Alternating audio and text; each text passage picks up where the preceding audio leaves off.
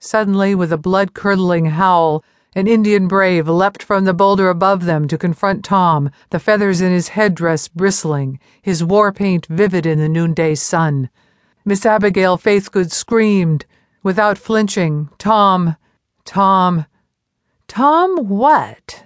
Chewing on the end of her pen and patting at the hair coiled over her left ear, Claire Montague stared at the paper on her desk. Botheration! And how can it be a clear morning if it's noon? Miss Montague? Claire jerked in alarm, and the pen dropped from her fingers to clatter on the blotter. She hadn't heard the door open. Well, why should she? She herself had oiled those hinges faithfully every single Monday of her life for 10 years now. Good heavens, Scruggs, you frightened me to death! The butler's lugubrious expression lengthened.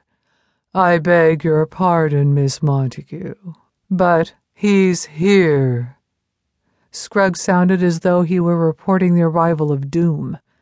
His carriage just drew up outside. Claire's hand flew to her throat. She didn't need to ask who he was. Her palpitating heart thundered so violently that for a second she feared for her consciousness. She pulled herself together. This reaction was absurd. She knew it. Thank you, Scruggs. I shall descend immediately. Very good, ma'am. Mrs. Philpott is preparing refreshments. Scruggs's face, which Claire often thought more nearly resembled that of a morose moose than anything else, disappeared. Mrs. Philpott was the cook, and Claire suspected she was at this moment weeping into her tea kettle. With a big sigh, she rose from her desk, slipped her work in progress into its special drawer, and locked it away with the key she kept on a chain around her neck. Composing herself with some effort, after all, it wasn't every day one met the man of one's dreams, the man who haunted one's every daylight hour and filled one's nights with alluring fantasies. Claire stood up straight and tall, entirely too tall, in fact. For at least the 1,000th time she regretted her unladylike inches. Oh, well, there was nothing she could do about them.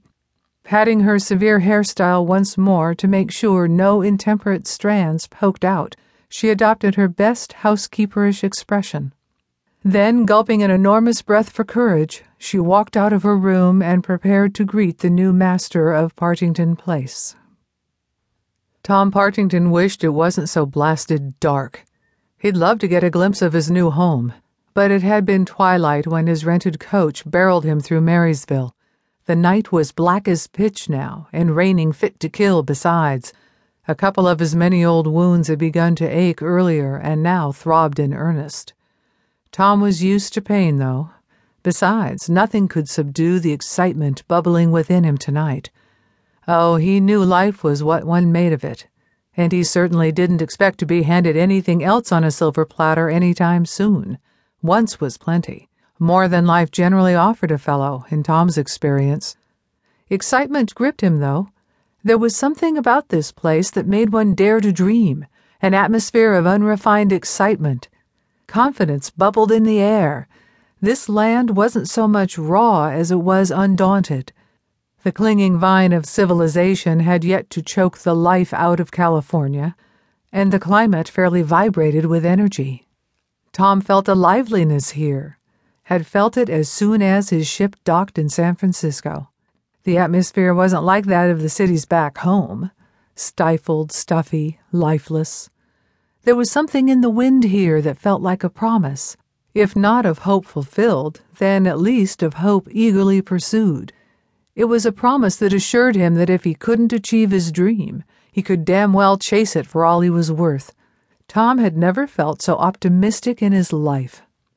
Staring into the impenetrable night, he couldn't keep the smile from his face. It had been there ever since he learned the terms of his Uncle Gordon's will. Tom still couldn't quite believe the old buzzard had left his entire fortune to him. When the carriage slowed, he couldn't even wait for the horses to come to a full stop before he pushed the door open and jumped out. His bad leg gave a tremendous throb when he landed on the graveled walkway, but Tom didn't care.